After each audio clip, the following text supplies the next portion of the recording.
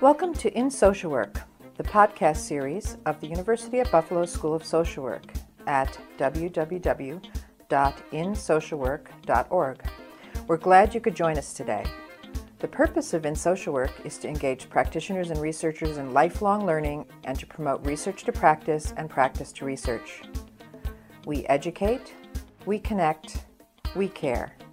We're in social work. Hi from Buffalo and welcome to 2020, everyone. The days are getting longer here and we're gearing up for the so-called spring semester. The sun always comes back though, and we are looking forward to another chance and another year of meeting and talking with interesting people. I'm Peter Sabota. In part 2 of a 2-part podcast, our guest, Dr. John Gallagher, elaborates on the racial disparities his research is revealing related to drug court outcomes. Specifically, Dr. Gallagher will describe the 4 main themes he and his collaborators have identified via qualitative research with African American drug court participants. He utilizes direct quotes from his participants to discuss and identify the cultural impact of the drug court environment and advocates for implicit bias reflection work on the part of all providers and professionals in the system. Dr. John Gallagher is Associate Professor at Indiana University School of Social Work. He was interviewed in July of 2019 by Caitlin Rudin, a JD MSW student here at the UB School of Social Work and most treasured alum of the In Social Work podcast production team. So then, based on those questions and your findings, what are some of the factors that may contribute to racial disparities in drug court outcomes? This phenomenon is extremely complex, and there's going to be multiple factors that are contributing to racial disparities in graduation rates. But the research that colleagues and I have done, we have some very specific concrete insight that I think is important for us to share. So I'm going to share 4 of the themes that have come out of some of my work in this area. And also, as I go through the themes, I'm going to read some of the direct quotes from the African American men and women that I have interviewed and met with qualitatively. And that is a part of the goal of qualitative research, to give them a voice. And so today on the podcast, I will be their voice. The first study I want to talk about, this was published last year in the Journal for Advancing Justice. And Ann Nordberg out of the University of Texas at Arlington and I published this study. This was the largest known qualitative study. Our sample was 70, and it was the first known qualitative metasynthesis related to racial disparities in drug court outcomes. And based on this study, one of the main themes, and this will be the first one that I discuss, the title of the theme is Key Components 5 and 7 Support African Americans in Graduating. That's the theme that we gave. And key component 5 is related to drug testing, and key component 7 is related to frequent contact with the judge. And so the African American men and women that we met with in these studies said that these interventions are very helpful. So I'm going to read a quote here, and this is related to the benefits of drug testing. Sometimes it is stressful because we have to do it several times each week, but the drug tests are what make this program work. I needed to get clean first so I could start thinking clearly again, like being me. I still have thoughts about smoking weed, but because I have been clean for so long and know that I am getting tested, I am able to think better and make better decisions. So this gentleman who was sharing his experiences with drug testing has said that drug testing is helpful. It enhances my cognitions. It enhances my motivation for change. And that's just one of certainly many quotes we have that help develop that theme. The next quote is related to frequent contact with the judge. The judge is what motivates me to graduate. She really cares about me and my children. This is not what I expected from a judge. I did not expect for her to get to know me on a personal level. I look forward to seeing her each week and sharing all the good stuff I am doing with my life now. She is so caring and kind. The people like me who are suffering from addictions need someone like her to motivate us and tell us that we can do it because she did it herself. And this is an African-American woman who was in the St. Joseph County Drug Court in Indiana talking about Honorable Jane Woodward Miller. I mean, it's a beautiful example of kindness. A judge practicing social work. And these types of quotes we are not used to seeing in the criminal justice system, particularly defendants or individuals' perceptions of a judge. This is consistent with the drug court motto. And so we find with this theme that African American participants had very favorable views towards drug testing and seeing the judge frequently. These two interventions helped them do well in the program. The second theme that I'd like to discuss is very important. African American men and women were very critical about the quality of counseling they received for their substance use disorders. Their most critical views were towards those counselors, social workers who were meant to treat them, who were meant to provide that rehabilitative setting. So I'll read some of the quotes here to further conceptualize this theme. And the theme is an uneasy relationship exists between African Americans and treatment providers. I have no respect for the counselors because they judge us and label us addicts. One of the counselors even told me that he would not move me to the next phase of treatment until I admit I am an addict and in denial or something like that. I see the word addict as a derogatory term, and I will not subject myself to their judgments and labels. This quote is again one of many examples where African American men and women that I have met with in Indiana and throughout the country, there's been a consistent theme where they felt offended by being labeled an addict or an alcoholic. Now, from a racial lens, a cultural lens, this makes sense. African Americans have experienced social injustices historically and generationally throughout our country. And so the fact that they are saying, I do not want to accept a label makes perfect sense. And it's something as social workers, as addiction counselors, we need to understand and embrace.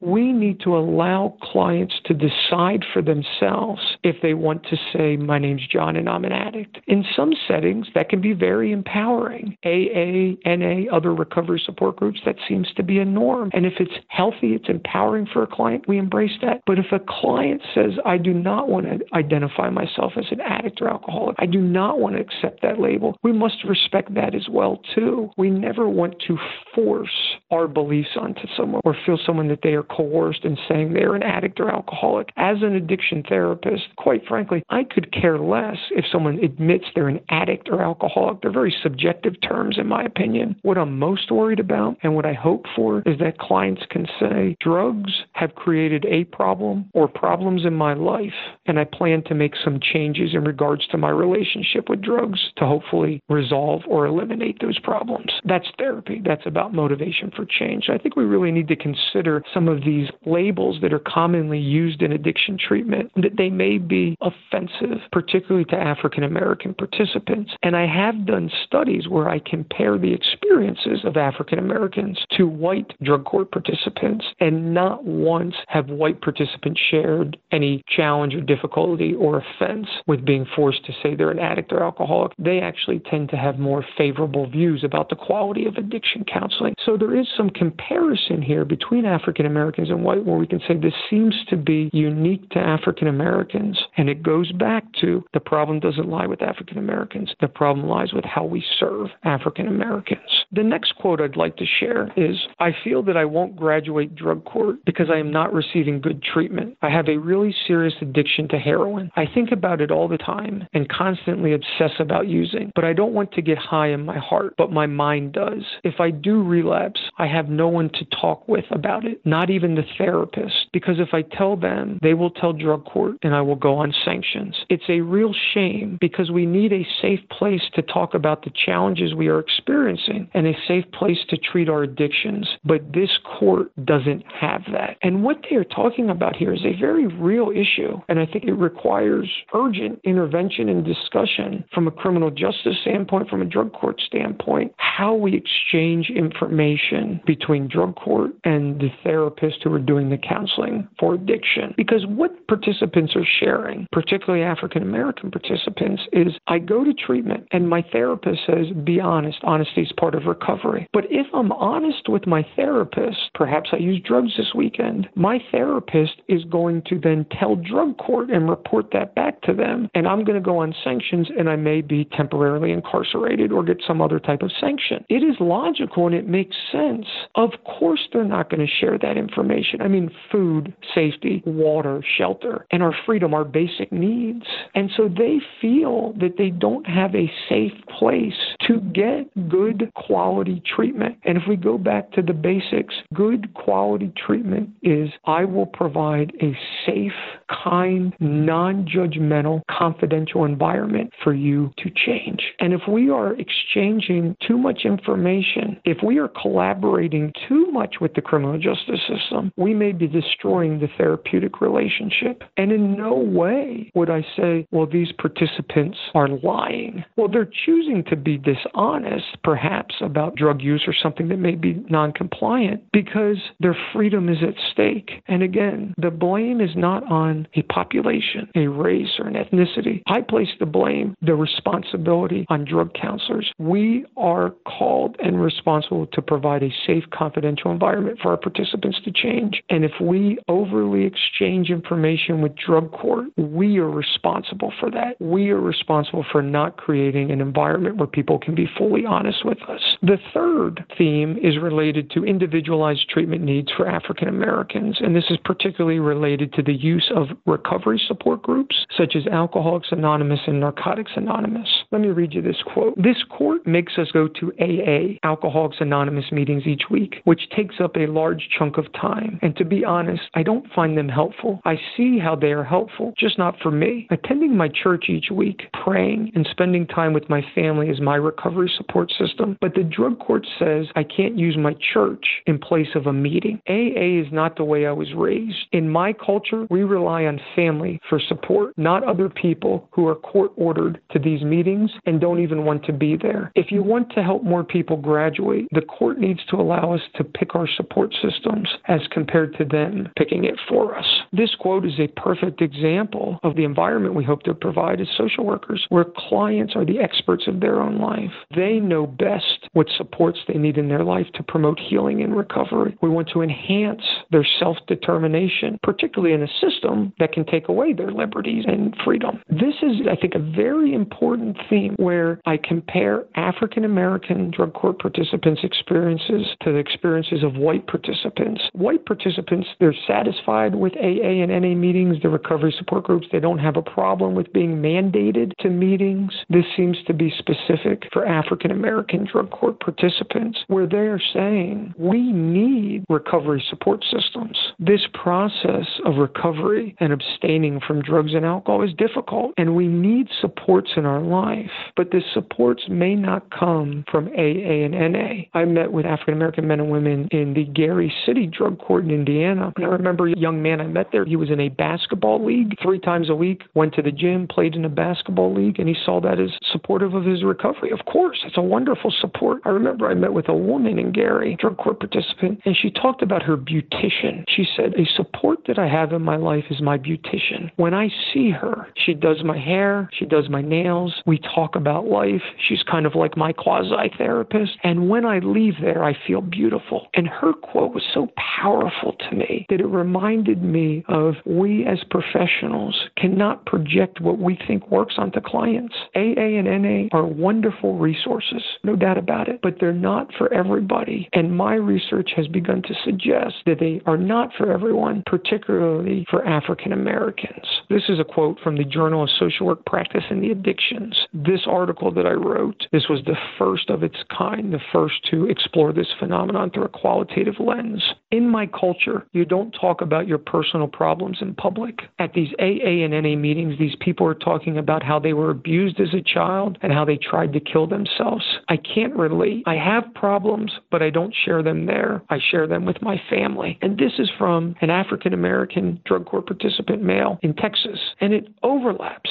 my experiences in Indiana meeting with African-American men and women in drug court. And we see that the participants aren't saying we don't need support. But this gentleman was saying, in my culture, I don't air my dirty laundry in public. I need support, but I'm not going to share it in a public setting with people that I don't know. I rely more on family, perhaps a priest, a pastor, a church, or something like a basketball league or a beautician. The fourth theme that I want to highlight, and we've titled this Importance of Human Relationships. This article was actually just published this week in the Journal of Ethnicity and Substance Abuse. Ann Norberg, also, I've published a lot of articles with her from the University of Texas in Arlington. She's on this article. And I also got help from Alyssa Dibley. She works at the St. Joseph Hospital here in Indiana. And so us three published this study. And one of the main findings from this study, and the theme was importance of human relationships. And so let me read a quote. What's most helpful to me is talking to my caseworker and me dropping drug test every week. Why is talking to my caseworker most helpful in graduating this program? Because she pushes me to do better, and she is honest with me and a role model for me. She really cares about me. I see that in her. Dropping drug test every week keeps me not smoking. Why? Because knowing I will get locked up makes me not want to smoke anymore, and it's not worth it. My caseworker is my biggest support in this program. Without her, I probably would not complete it. Here, Caitlin, we go back and we see the value of kindness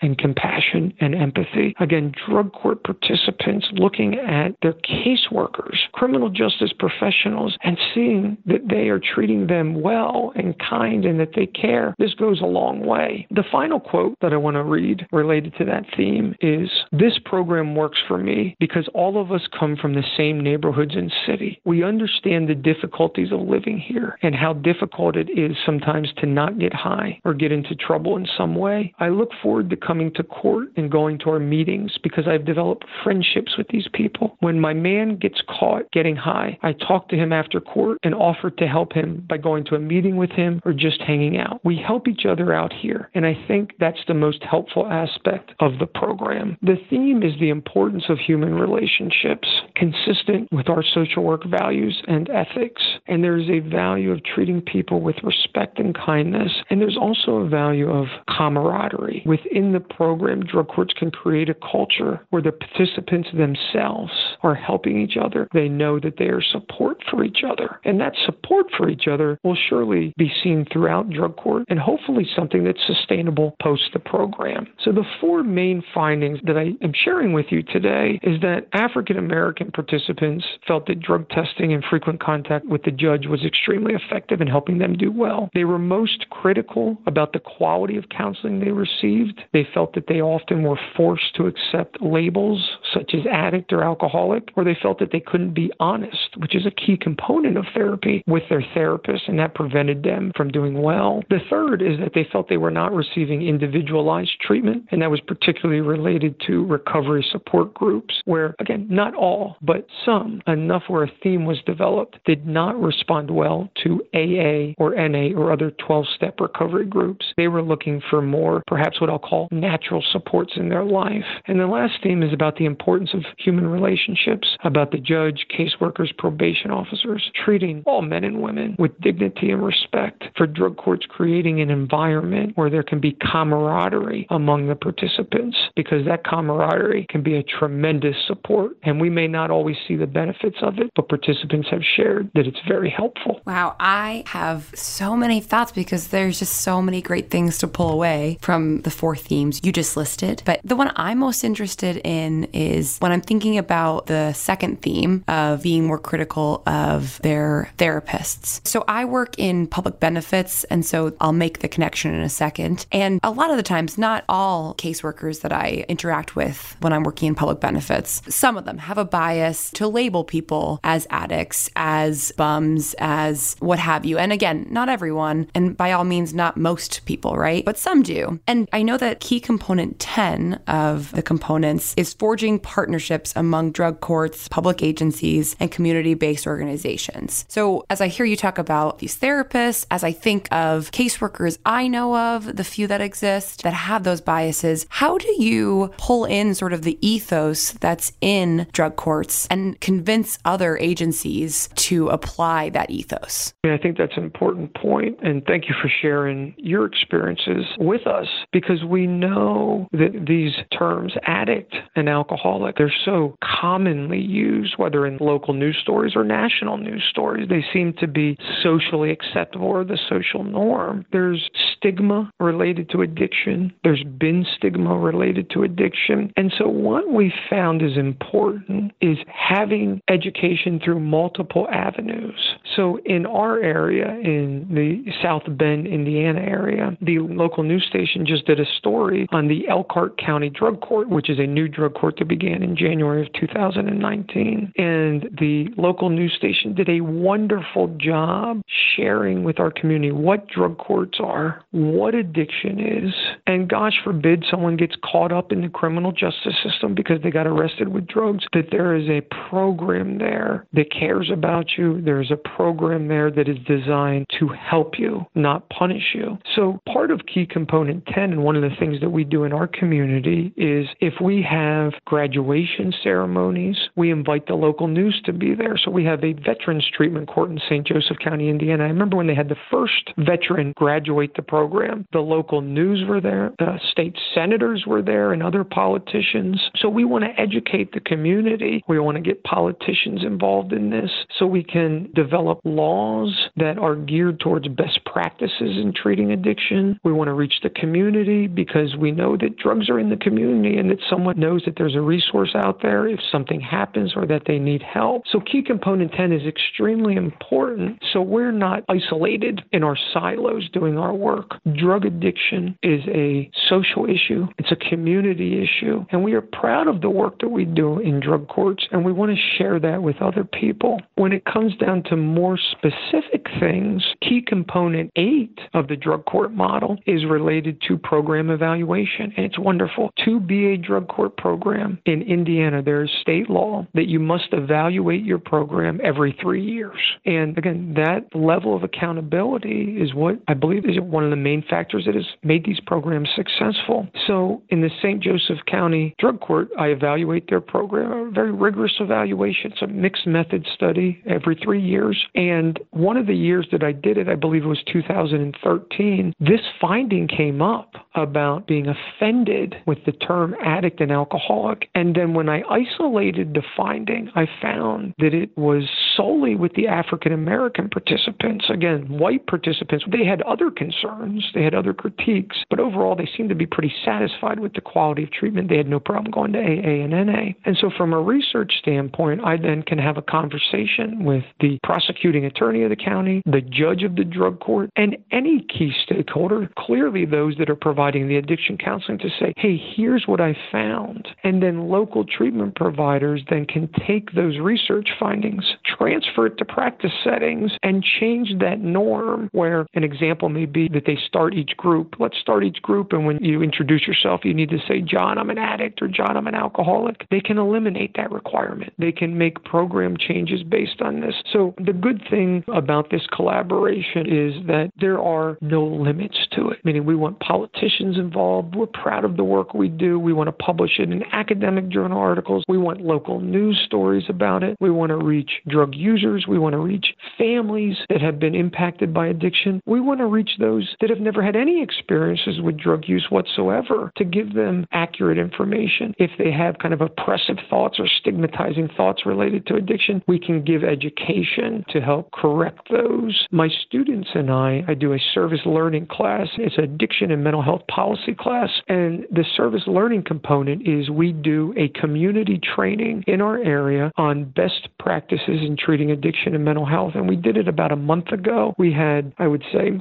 70 to 80 people there. It sold out. And we spent the day giving accurate information about modern approaches to addiction and mental health, what addiction is, what it isn't, what are best practices. And we wanted professionals there, which we had. We wanted individuals who were using drugs there, which we had. We wanted those that were impacted, perhaps family members by addiction. We wanted them there. The local news. We wanted as many people there as we could to get this information out there. And all of that is consistent with, as you shared, key component number 10. So I am wondering, what are the implications of this research that we've been talking about for social work practice, for research, education, and policy advocacy? I think you have said a bit of this, but I'd love to hear you talk more about it. Absolutely. And I do think there are very specific implications of this work. The first thing that I do think is important to say before I get into the implications is for me to talk about just briefly the limitations of all my qualitative work. And so throughout our discussion, you've heard me say African American participants, African American men and women felt this way, or this was their lived experiences. I think it's important to know that I am generalizing, but I am only generalizing back to the African American men and women in my sample. So I'm not even generalizing to African Americans as a whole, of course. I'm not generalizing back to all African Americans involved in the criminal justice system or all those that have perhaps a substance use disorder. My generalization is only back to my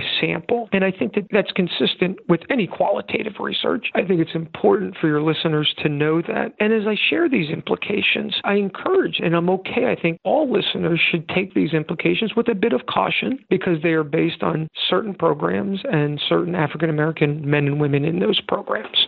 Now, with that said, there are implications. The first I'd like to talk is about social work practice implications. I believe that all drug courts should not, and if they are, they would remove this requirement, mandate AA and NA meetings for all participants. As I discussed previously, some African American men and women were dissatisfied with AA and NA meetings. They saw it as inconsistent with their culture, and they also said that they had more natural supports in their life as compared to mandated supports that they felt were more helpful. So we do not want to mandate AA or NA meetings in drug courts. And understand, I am an advocate of AA or NA. AA and NA have been around for, say, 90 years almost. They have withstood the test of time. They are a wonderful support group for men and women who have addictions, for men and women who choose to utilize that as a support group. So I am a fan of AA or NA, but I am not a fan of mandating it for participants. We already in drug court, we mandate addiction treatment. And I support that. We know that that works.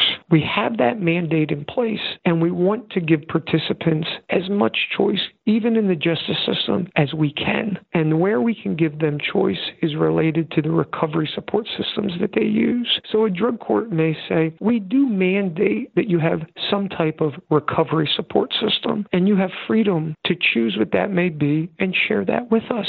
So if a young man comes in and says, I'd like it to be AA and NA, I really like AA and NA meetings, then we accept that and we embrace that, and it's their choice. But if a young man comes in and says a basketball league and being there 3 times a week really helps enhance my mood, enhance my self-worth and self-esteem, it's a pro-social environment, it helps me stay clean and sober from drugs and alcohol, we want them to continue doing that behavior. So I think a very concrete suggestion, very specific suggestion is for drug courts to no longer, if they are, mandate AA or NA meetings. Yet they do mandate and encourage participants to have some type of recovery support system. The other practice implication, this is perhaps less concrete. There's some gray area in social work, and I remember this throughout my education. I remember it now because I teach it. We promote collaboration and a comprehensive approach to addiction and mental health counseling. We encourage multidisciplinary teams as kind of the best approach.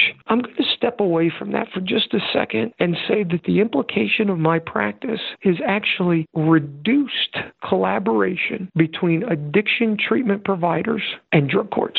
Part of the reason that we think racial disparities, based on my findings, may exist in some treatment courts is because African American participants felt that they never had a safe, confidential environment to get true, good quality treatment. And when I say true, again, I go back to the basics. If you cannot provide a safe, non-judgmental environment, you can't do treatment. That is the core. That's what we teach in, the generalist social work practice. How do you convey empathy? How do you actively listen? How do you provide a safe environment? And so I propose a reduction in collaboration between treatment providers and drug courts. And I say that this is, again, less specific. I don't think treatment providers should share nothing with drug courts. I also don't think that they should be sharing everything. Here's how I practice. As I shared earlier, I've continuously for almost 20 years have done addiction counseling, many of that with drug court participants. What I feel as a starting point, as a basic, drug courts need to know is that they have court-ordered someone to treatment with me. I thank the drug court for that referral. And then at the minimum, and perhaps also the maximum, I share their attendance with drug court. Now understand that this suggestion implication I have, I present this at national conferences, it gets mixed reviews. It's controversial, I understand that. But when I say the minimum I present and perhaps the maximum at the same time is drug court may contact me and say, John, how is so-and-so doing in treatment? I can reply back and say, so-and-so has attended 4 out of their last 5 therapy sessions, period. Now, I don't want to present this in such a black and white fashion where the collaboration should operate that way. Of course, there are some gray areas, but I think and I hope and I have found in my practice that separating treatment from the criminal justice system is extremely important in helping effectively promote recovery from substance use disorders. Meaning if I give you a drug test as a treatment provider and then I share your drug test as a treatment provider with the criminal justice system and the criminal justice system now puts you in jail as a result of that positive drug test, I am not a therapist anymore. In that patient's lens, that participant's lens, I am just another extension of the criminal justice system. I propose a reduction in collaboration between treatment providers and the drug court system. Minimum would be reporting attendance, perhaps providing some overview of how they're doing generally, but it needs to be confidential. It needs to be private. If we don't make it confidential, if we exchange too much information, the therapists are no longer therapists in the participants' minds. We have quotes to support this from African American individuals. They are just an extension of the criminal justice system. So from a practice standpoint, I would say do not mandate AA or NA meetings. And then I propose, with some gray area, a reduction in collaboration between addiction providers, social workers who are doing addiction counseling, and the drug court system. From a research standpoint, I think it's important to know that I think a very noticeable limitation of my research is that my research is mainly focused on African American participants in drug court and comparison with white participants. So, of course, there are many other races and ethnicities that drug courts serve. My work has not gathered much data with Hispanic participants, with Asian participants. And so I do think that we know that this phenomenon is not just limited to the comparison between white and African American participants. So from a research standpoint, I think a major implication is for us to continue qualitative methods, but we need to branch out to explore the experiences in drug court of other races and ethnicities.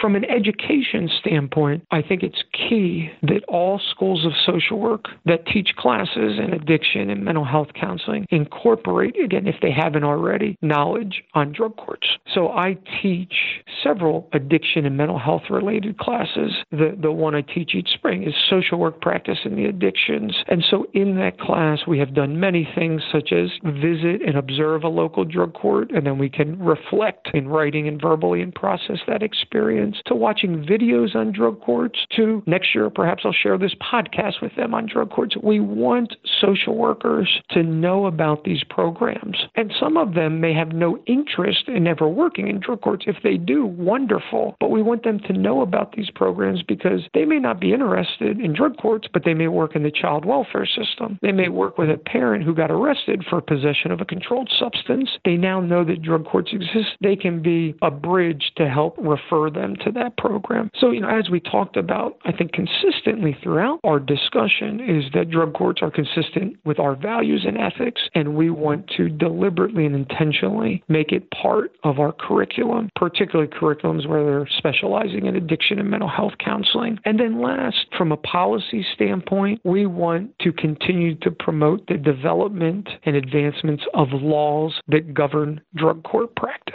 We, in Indiana, for example, as I shared earlier, we have laws that govern drug court programming. Excellent laws. They have to evaluate themselves every 3 years and share the evaluation with the state. It's an excellent requirement. They have state officials come out to certify you that you are indeed a drug court because you are following the key components. So we have great laws in place here in Indiana. Not all states, though, have laws. But we also want to advance these laws by saying it is not sufficient anymore for a treatment center to say we provide evidence-based treatment. That is no longer sufficient. What we need is we provide evidence-based treatment, and for agencies to be able to share and articulate exactly the interventions that they are doing. So at Basher Children's Home, I work with young men and women, a lot of them justice involved, who have addictions. And I can say at Basher Children's Home, we do evidence-based practices. All of the staff who do addiction therapy are trained in the 7 challenges. We have certificates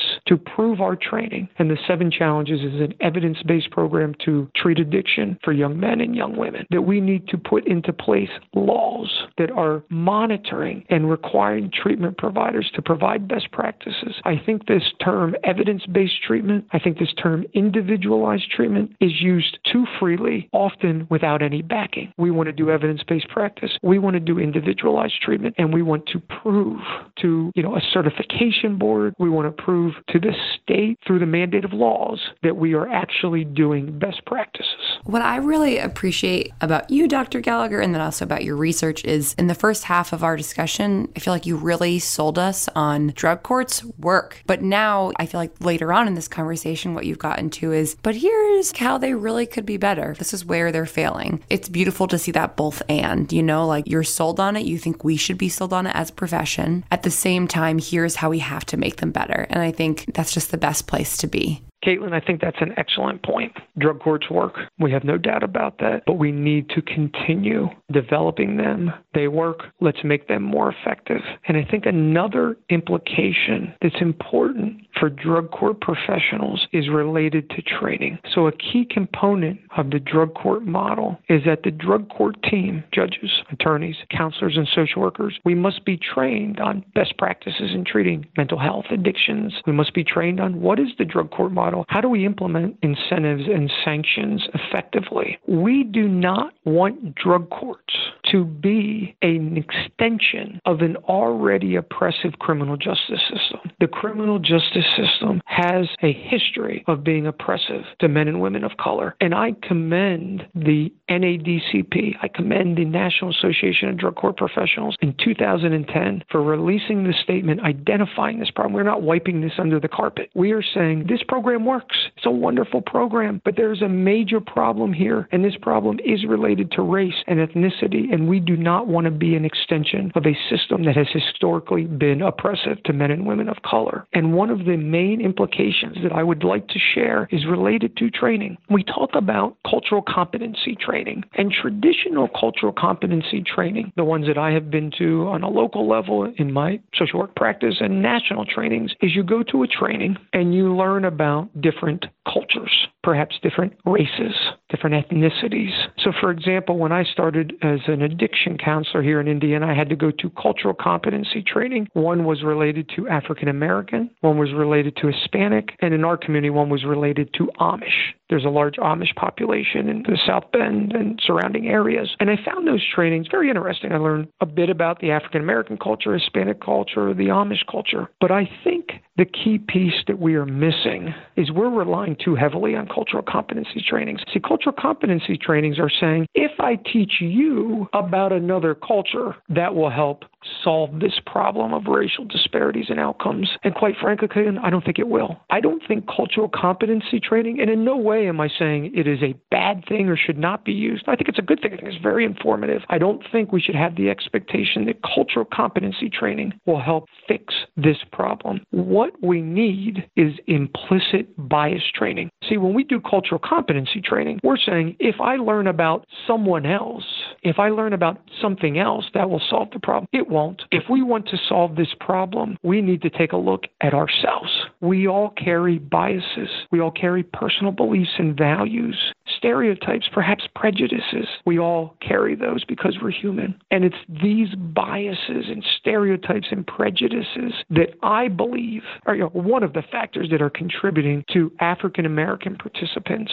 not getting the highest quality of care they can in drug courts. And see, that goes back to the overall theme of my research. The problem is not with African Americans. The problem is with how drug courts serve African Americans. And so when we talk about training, I want to spend less time teaching you about a culture. Again, sometime, but less time teaching you about culture. I want to spend more time teaching you about you, because if you're going to project your values onto others, if your biases or beliefs are going to have a negative impact on others, I want you to learn about that. I want you to be aware of that. And I believe an increase in implicit bias training will lead to a decrease in biases and poor practices amongst us. And I think it's important. It's implicit. This does not have to be intentional at all. So I think implicit bias training is extremely important in solving this problem. I am just continually impressed with all the thought you've put into this. I mean, of course, it's your research project, but I'd be excited to see a drug court, assuming drug courts are already functioning, but to see a drug court that's applied these suggestions you're making. So last question, and then we'll end our interview today. I just wanted to know what your future research agenda is. So there's two things that I'm working on now, and the first is directly related to the topic we've been discussing. So I've been working with American University out of the D.C. area, and we have recently developed the Racial and Ethnic Disparities Program Assessment Tool. And in short, we call it the RED Program Assessment Tool.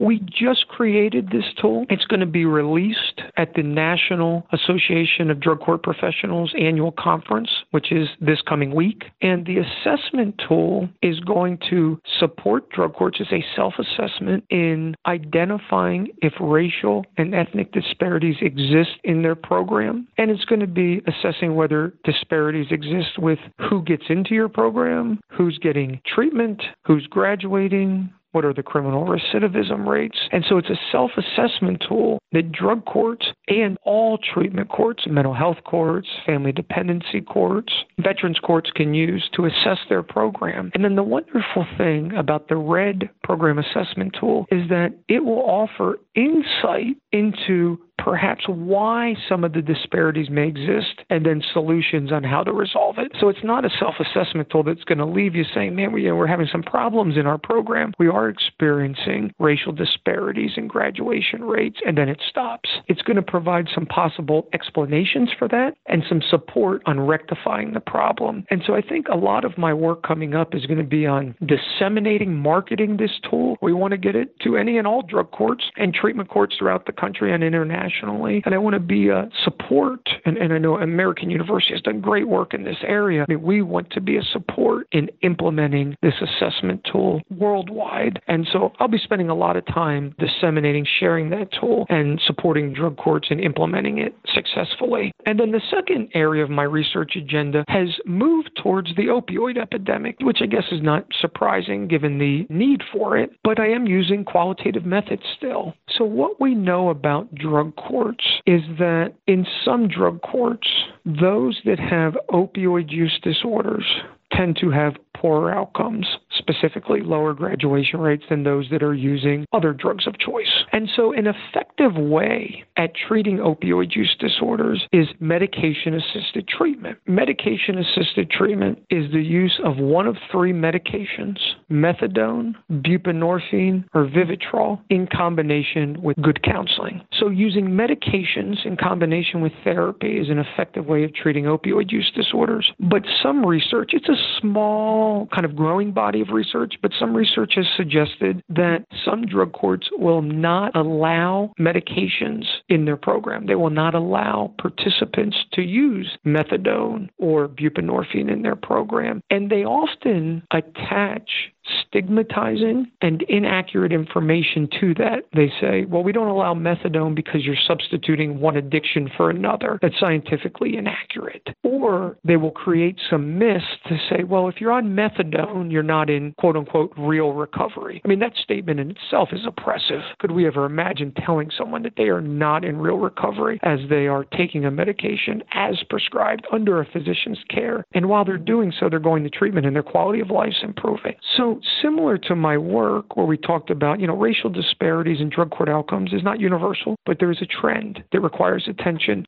Some drug courts, St. Joseph County, Indiana Drug Court, we welcome MATs, medication-assisted treatments. We have an addictionologist on our drug court team. So this is not applicable for all programs. But my work is leaning towards what are best practices in treating opioid addiction in drug courts? What can we do to appropriately and factually give folks education on these medications and how they work in treating addiction? And what can we do to kind of destigmatize the use of medication-assisted treatment in drug courts? So my colleague, Doug Marlowe, he is from the National Association of Drug Court Professionals. We have published an article. It is, to our knowledge, the first of its kind. We did focus groups with drug court participants who had opioid use disorders, and we asked them questions about what is drug court doing well in treating your opioid use disorder? Where can there be improvements? And then we asked them very specific questions related to their thoughts, opinions, and lived experiences on using medication-assisted treatments as part of the drug court program, as part of their recovery. So we are publishing that article. It should be coming out next week at the conference. It will be the first of its kind. And really the approach is similar of what I have done with African-American men and women in drug court. For us to truly know the stigma related to medication-assisted treatment, for us to truly get a in-depth and behind-the-scene perspective, we can only gather that information from participants themselves. And so we did focus groups with drug court participants, and the findings were fascinating. One of the findings that I think was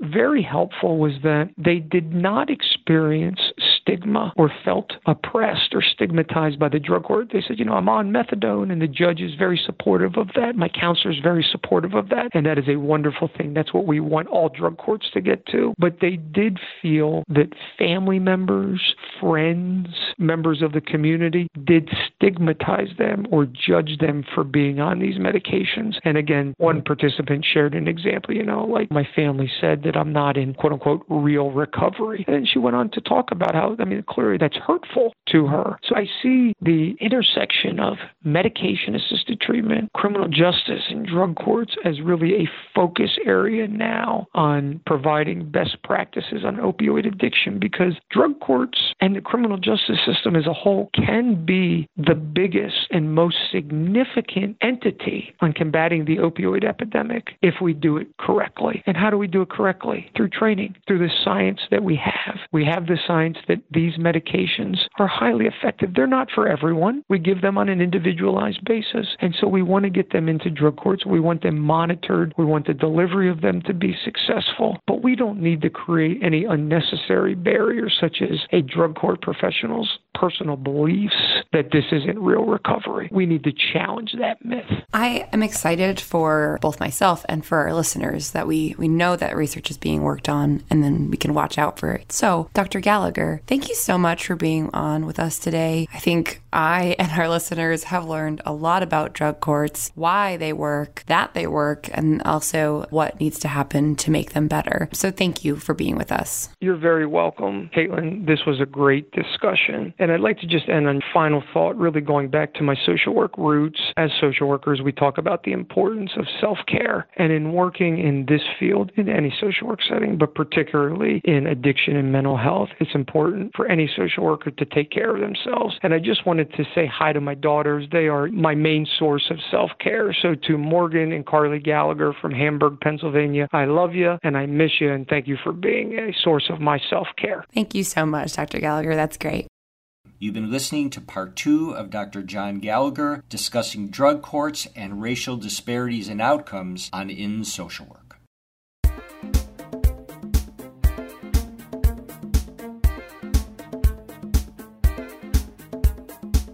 Hi, I'm Nancy Smith, Professor and Dean of the University at Buffalo School of Social Work. Thanks for listening to our podcast. We look forward to your continued support of the series. For more information about who we are as a school, our history, our online and on-the-ground degree and continuing education programs, we invite you to visit our website at www.socialwork.buffalo.edu. And while you're there, check out our Technology and Social Work Resource Center. You'll find it under the Community Resources menu.